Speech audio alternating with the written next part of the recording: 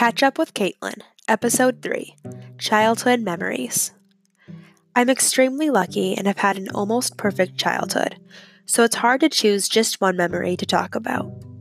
Instead, I'm going to be talking about a special group of memories, those which took place at one of my favorite places in the world, the Santa Cruz Beach Boardwalk. I've been going to the Santa Cruz Beach Boardwalk with my family since I was literally a newborn baby. It's been a part of my life for as long as I can remember. Eventually, once I was a little older, we started going to the boardwalk with my best friend Karina and her little brother Anthony, who is my brother's best friend. Our parents are good friends too, and they're like family to us. Some of my favorite memories in the world were made with them at the boardwalk. We would go at least once a week during the summer and stay until closing. At night, the beach is pitch black and the lights on the boardwalk look incredible.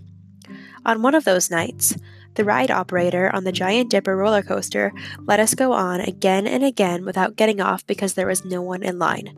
It was so much fun, and I'll never forget it. Although most memories from the boardwalk are amazing, I have one that wasn't very fun. Well, at least not at the time. It's hilarious thinking about it now. When I was 6, I was tall enough to go on the double shot ride at the boardwalk, so I decided to go on with my dad. The double shot ride is super tall and shoots you straight into the air and drops you several times. By the time I realized I definitely wanted to get off, it was too late. We were already shooting into the air. I kicked and screamed the whole time. It was awful, and I was too afraid to go on the ride again for years. Then, when I was about 10, Karina convinced me to try it again, and I loved it.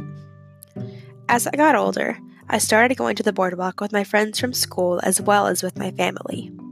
I have amazing memories with them too, and I'm excited to make more in the future. Thanks for listening to another episode of Catch Up with Caitlin.